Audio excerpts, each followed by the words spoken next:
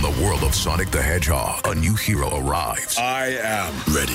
Is there anyone stronger? No. Ha! Tougher? No. Funnier? I do not make jokes. I make warriors. Knuckles, now streaming only on Paramount Plus. Yes! New CBS Sunday.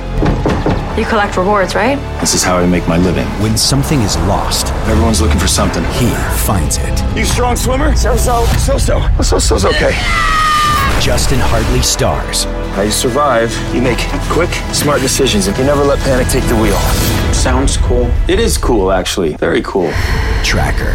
New Sunday on CBS and streaming on Paramount Plus.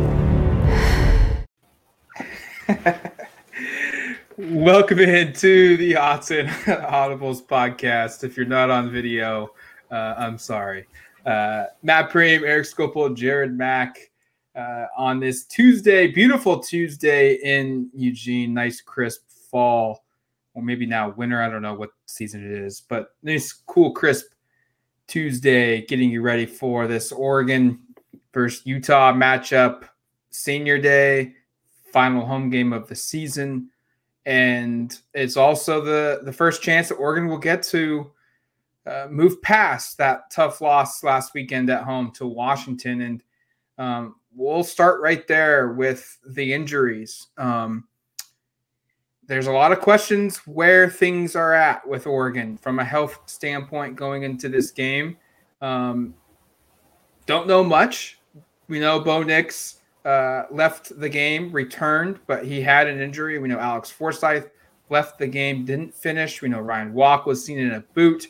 He did not finish that football game. I'm trying to think if there were any other injuries that popped up. But Dan being very cryptic Monday night, guys. And I think we kind of expected this, saying that he's not going to talk too much beyond saying that they got maybe some better than expected news, but he wasn't going to dive into anything injury related. We tried multiple times of getting various information. And now it's left to us of kind of wondering, what does maybe this small positive news mean? Does it mean that one guy's back? Does it mean that these aren't season ending injuries and they're just out a week? That's going to be one of the biggest questions going around this program going into Saturday. It's just kind of the status, and we probably won't know until guys come out on Saturday afternoon, or I should say Saturday evening, for kickoff. I'll read Dan's quote, and then I think we have to acknowledge another part of this, which keeps it even more cryptic. But here's exactly what Dan said when asked about injuries. I'm not going to share really any update with anyone. We came away dinged in that game. I will say that I feel a lot more positive today after getting to hear some news on where things are at right now. So that was what Dan said Monday night. Tuesday, Wednesday's practices. I know you're listening to this podcast on a Tuesday. We will not have any practice reports. We got out to practice today. We were instructed by Oregon officials and Dan himself that they didn't want any information on injuries out. So we saw things, but we're not going to talk about what we saw to maintain relationships with the program. Someone on our message board was like, why aren't you guys sharing it? Why do you have to listen to the officials? Well, if we don't, we lose access. Everybody hates us over there. We won't be able to go to practice anymore. Ever. We would never be able to go to practice, and no one would be able to go to practice. So it would be very short-sighted to make that choice. It would also help Utah, which was one of the things that has been told to us, is that there's no competitive advantage to having this information out there.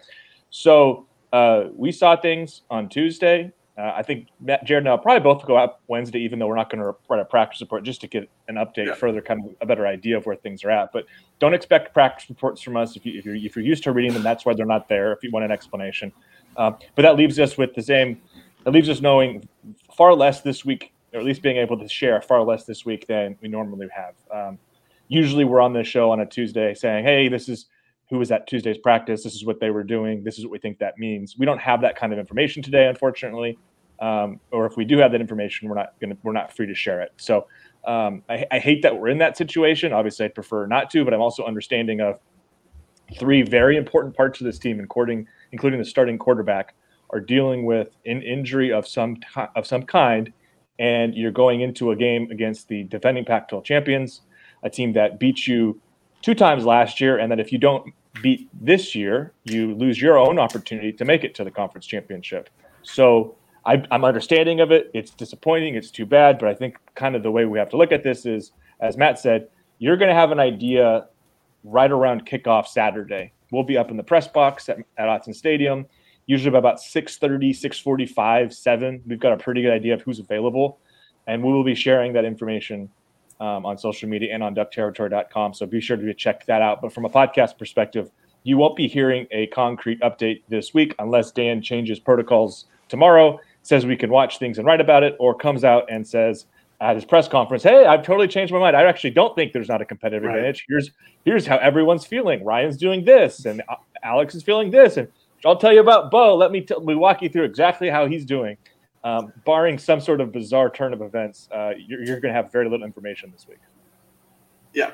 I don't really have anything else to add other than if Bizarro World Dan shows up on Wednesday, then maybe everybody in the western half of the United States will know that these people are doing X. But other than that, just like what Eric said, don't expect a practice report from him or I this week. We are, like Eric said, we'll be there tomorrow, but we will not be writing anything about it. And that's our choice. That is the university's choice. That is the proper decision in this instance. This is not another message board post about the freedom of the press. It's like, no, this is a win-win for both situations, for us from our journalistic perspective, and then for the university for their competitive advantage perspective. So don't expect that, and don't expect any more injury talk on this podcast, because that's all I have. Well, I was going to say one thing.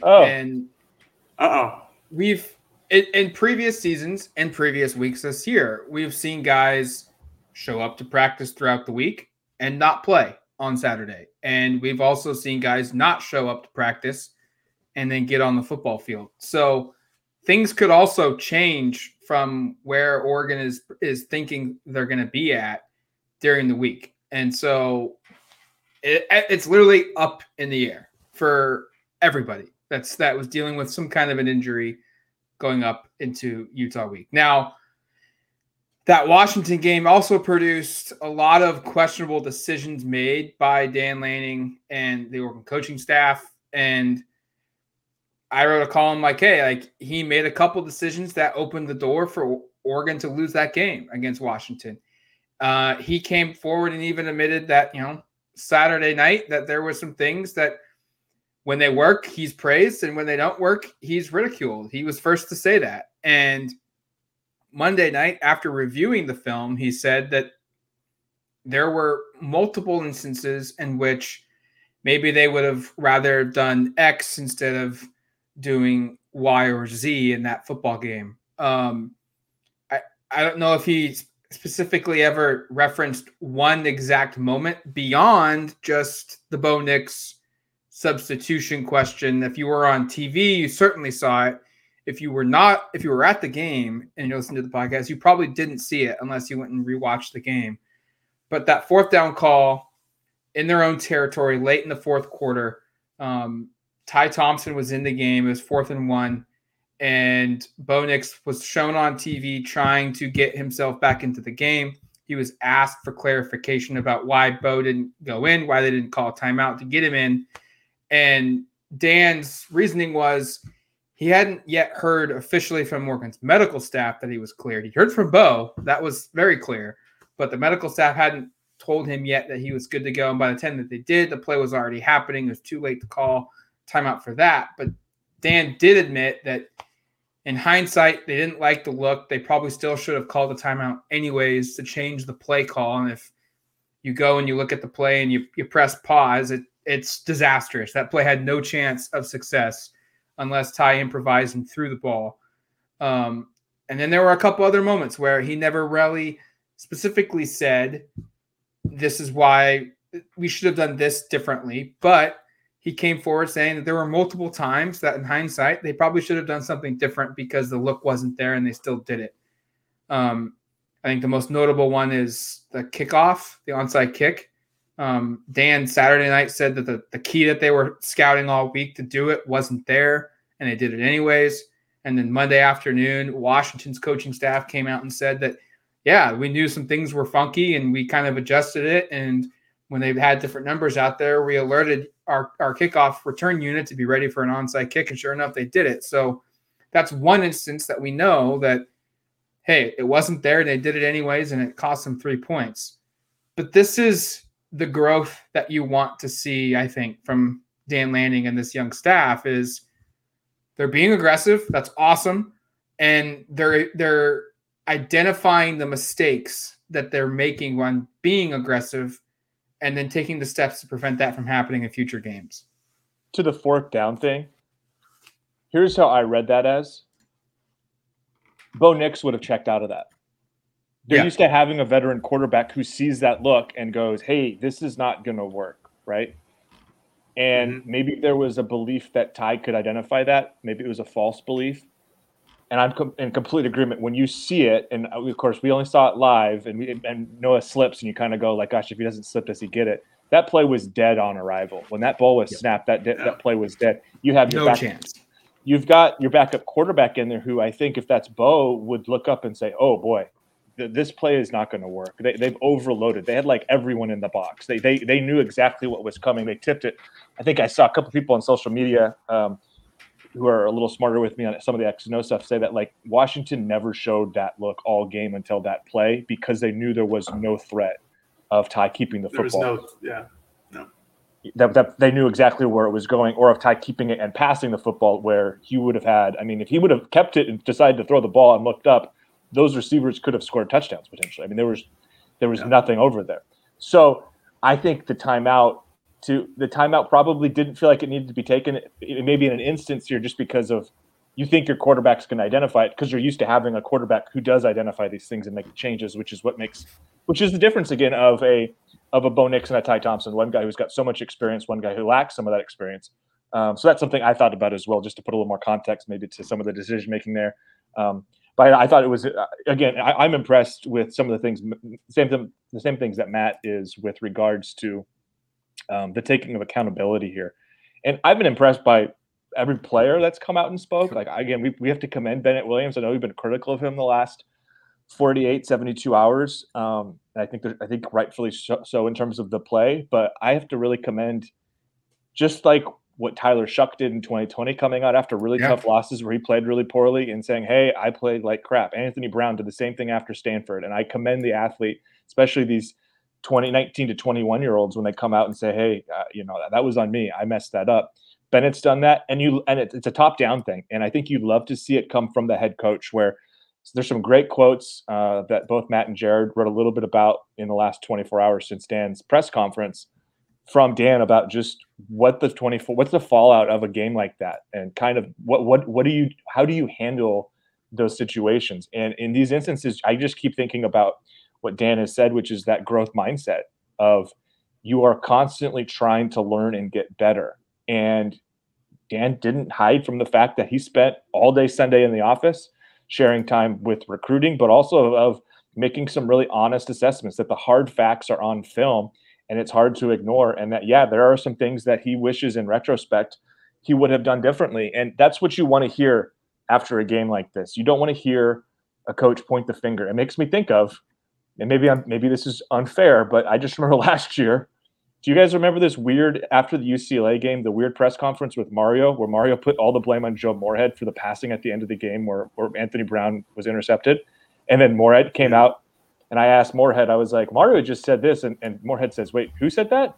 And I was like, the head coach. And he goes, well, the head coach said that. Yeah. And you could just see on Joe's head being like, what the hell? I just got thrown fully under the bus there. Like, shouldn't the head coach be taking some of the accountability? You get none of that from Dan. None of that of what Mario did in terms of offsetting it and putting it somewhere else. Dan even said, I'm not a finger pointer, I'm a thumb pointer, points to himself. So I thought that stuff was really impressive. I think, and I saw it on the comments on social media, on YouTube and on our site, of people who watched the press conference, read the transcripts, all came away feeling, I think, like how we felt, which is discouraged by the loss and by some of the reasons you lost, but encouraged by the way Dan has kind of handled himself, comported himself in the aftermath. Yeah, and I think that's exactly how Dan should handle himself. That's what he has preached this entire time. That's what he has preached since his introductory press conference at the University of Oregon and becoming the head coach here. It's very nice to see it after a huge loss, even immediately after in the game. On Saturday, he took a lot of blame, and then obviously going back, watching film, he took even more blame. But that's exactly what you want your head coach to do.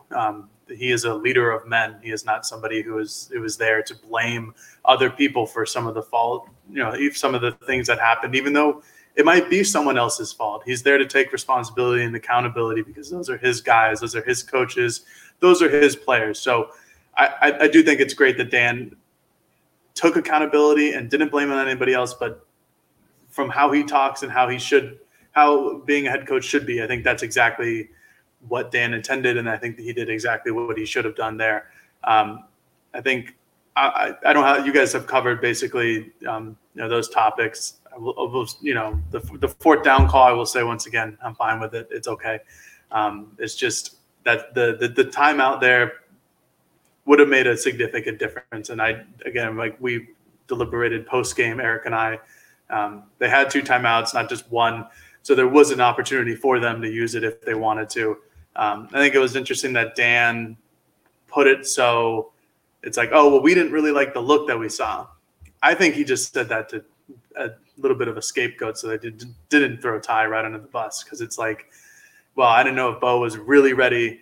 I don't want to necessarily take out Ty in that circumstance, so I'm just going to say, we didn't like the look, even though I think – on replay, it looks pretty bad. But you also have to remember that, Oregon starting center and right guard are both out. I think Feope Laulu was in on that drive. Jackson Powers-Johnson was at center. It's just a whole cluster for Oregon's offensive line and offense in general, that whole drive. But should we jump into some of the Utah stuff and do a little bit of let's take a quick deliberation break on that? Okay. Yeah, we'll take a quick break, and then we'll come back and dive into what Dan said about Utah and our thoughts on this upcoming game as well.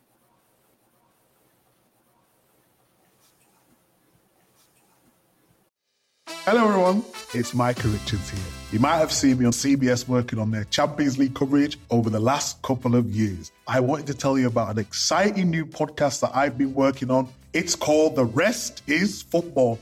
It's me, alongside Gary Lineker and Alan Shearer, 2 absolute legends of the game. The show combines topical debate from the world of soccer along with outrageous tales from our careers. And I mean outrageous. Just search The Rest is Football wherever you get your podcasts. All the best from Big Meats. When you have sports mixed with your pop culture, along with humor and celebrity interviews, your earbuds are enjoying The Rich Eisen Show. Dan Orlovsky, are you still a Jaden Daniels is the best quarterback available in the draft guy? I think the 3 things that make it stand out for me are, number 1, I think his ball placement versus man coverage is the best in the draft. Every quarterback in the NFL is accurate. He's got the best on tape. Number 2, most transferable stuff to the NFL. And then I think the 3rd thing is pocket peace. Search for The Rich Eisen Show on YouTube or wherever you listen.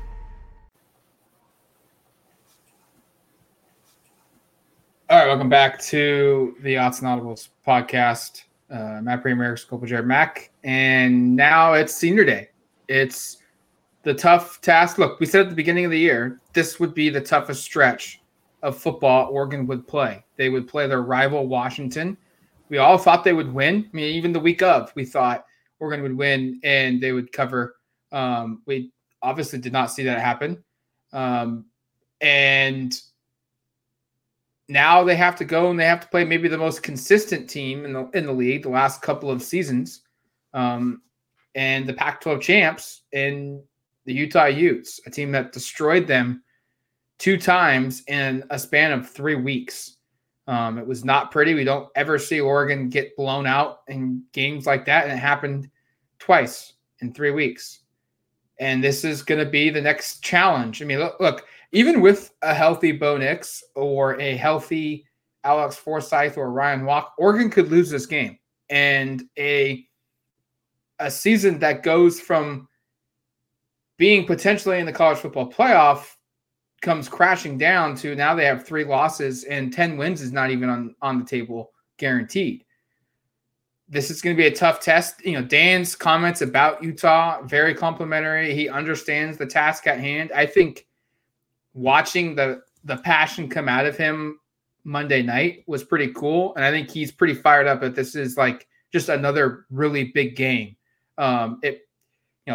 As DJ Johnson put it post practice Tuesday, like if you're not fired up for this game already, like even before the stuff that happened last year between these two teams, like you have problems. Like this should be a really big game for Oregon's players, and then it feels like it is.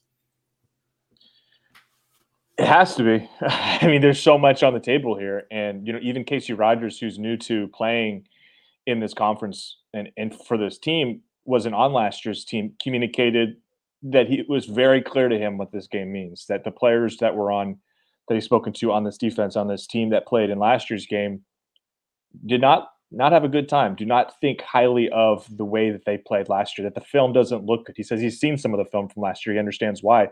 Oregon got outplayed in those games, and we don't even have to relitigate any of that. I mean, we can maybe litigate on this week when we get into our predictions of some of the stuff that happened last year and if those same pitfalls can bite Oregon again. But last year's games were gross, very disappointing. And I think it's interesting kind of looking at this matchup now and saying, okay, where has the growth been from this program and how is Utah different? And I think that's kind of the way we're going to look at this week is Utah has a lot of the same cast of characters offensively that you'll recognize, defensively, some different pieces, but from a approach perspective, they're still really aggressive. Lanning noted that they blitz on, or they bring extra pressure on 28% of downs, which is really a very high rate. That they do some kind of unorthodox things. He also noted that when he was at Georgia, one of the years, the entire Georgia defensive staff went and met with Coach Whittingham in Salt Lake City, I believe, to go over some of the things that they're doing defensively. So there's a lot of admiration from Dan, who is obviously a defensive-minded coach, somebody who's grown up trying to, grow as a defensive coach with what Utah does. And I think that's going to be one of the big challenges here is that even last week in the loss, Oregon had almost 600 yards of offense. They easily could have scored 40 points if not for a play here, play there. Utah might make it difficult to get back to that point.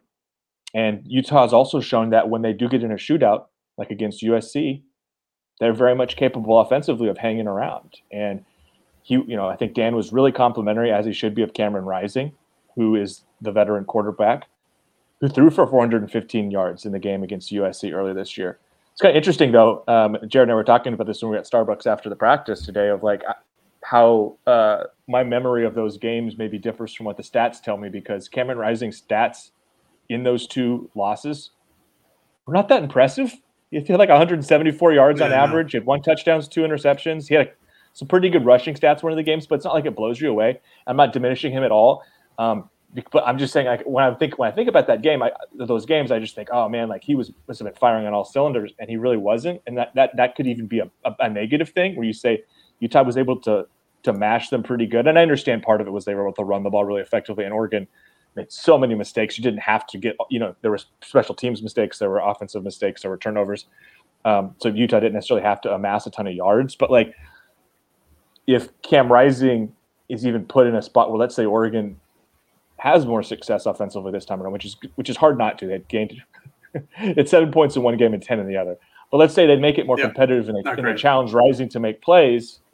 Like, he's somebody who is very much capable of making those plays. He's shown it in big moments, and he hasn't necessarily even shown it and needed to show it in this rivalry. So I think it's going to be a really interesting game when we get a little further into it. I think the other thing that'll be interesting is the things that Washington does out of its offense are not the same things you should expect Utah to do. They can try to mimic. So different.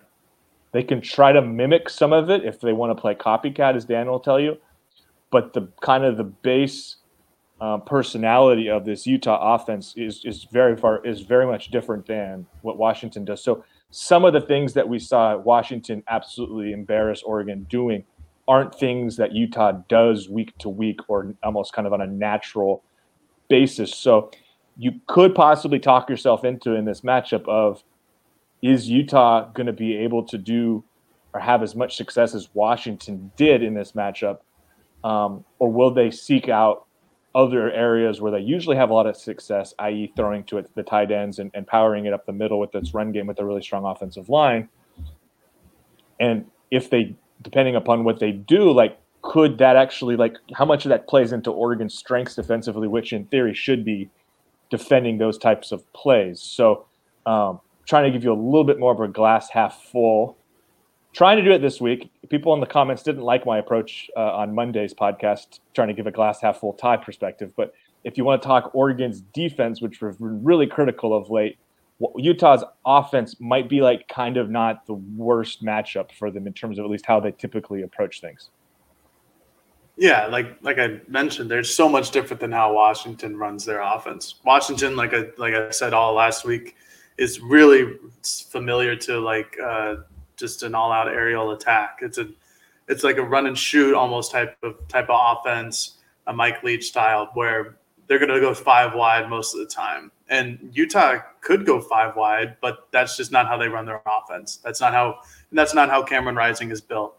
That's not how Tavion Thomas is effectively used on their offense, or how their offensive line is, again, effectively used. They'll be 12, 13, 14 personnel. They're going to run the ball, as DJ Johnson and Dan Lanning said, they're going to try to run the ball down your throat. It's going to be, I think it's going to be similar to how sometimes how Oregon runs their offense, where they go big packages, they go 12 or 13 personnel. They'll take the opportunities to run the ball down your throat. But that's kind of how Utah runs their offense all the time. And Dan mentioned it in his Monday press conference, is like they're going to run the ball until they can't. And once you take too advantageous of a jump and try to stop the run game, they're going to hit you deep. And that's similar to what Oregon does. They'll run the ball until the opposing team tries to stop the run. Then they'll hit somebody deep because their linebackers bite or their safeties bite. It's a good offense. It's one of the better offenses in the Pac-12. They score nearly 40 points a night. They're capable of getting into shootouts. I know it is against USC, like Eric mentioned, and USC's defense isn't the greatest. But, and when it gets to a shootout, Oregon probably isn't the greatest either. I think they're right there with USC in terms of allowing yards through the air. It's not necessarily two titans of the world going at each other in those defensive perspectives, but it's going to be a fun one. I think we looked at Rising stats in the last couple of times these two teams has faced, or the last 2 times, and they haven't been great, but they haven't needed to be great. Obviously, those are 2 blowout wins, and Oregon just eventually made a lot of mistakes. Obviously, the special teams issues with Britton Covey and the punt return there at the end of the first half of the first game, a pick 6 in the Pac-12 championship game. Limiting mistakes is going to be another key scenario. Dan talked about a couple of the mistakes that they made against Washington, where there was the onside kick, the fumble, the red zone. Those are the type of things that can't happen in this game, especially against the number 10 team in the country. Oregon is just a 3-point favorite in this game. The line opened at 6. It ended up dropping to 3. This is, like Matt, I think, opened the segment with, there's no guarantee that this is a 10-win season. This could very quickly drop to a 9-3 or an 8-4 type of season. Oregon has to come out guns a-blazing. They have to play like their hair is on fire, because this is what, this is the last kind of opportunity to make a run here, to get to that Pac-12 championship game and to get themselves in a better position to potentially get into one of those New Year's Six bowls. So I'm excited for this game. I think it's going to be a lot of fun. These are 2 teams who are very talented and very well coached. And, one coach is, Whittingham, is on his way out. Dan's on his way in. I think it's going to be a really fun matchup in Autzen on Saturday. Yeah, it's a top 15 matchup going into this one, and it's going to be an exciting one, a close game. I would be surprised if this is a blowout either direction, unless maybe we don't have a full complement of players for Oregon. If that's the case, then it gets scary for Oregon. But there's a lot of storylines to watch. We're gonna play it out here on the podcast. Thank you for listening to the show. we're going to wrap it up here. We'll be back later this week with Steve Bartle from Ute Zone. He'll come on and give us a preview of this game, and then we'll make our predictions later on Friday. And then next time you'll hear from us after that is a post-game very early Sunday morning, 7:30 kickoff. Remember that on ESPN. Until then, you've been listening to the Odds and Audibles podcast. Talk to you later, folks. Peace.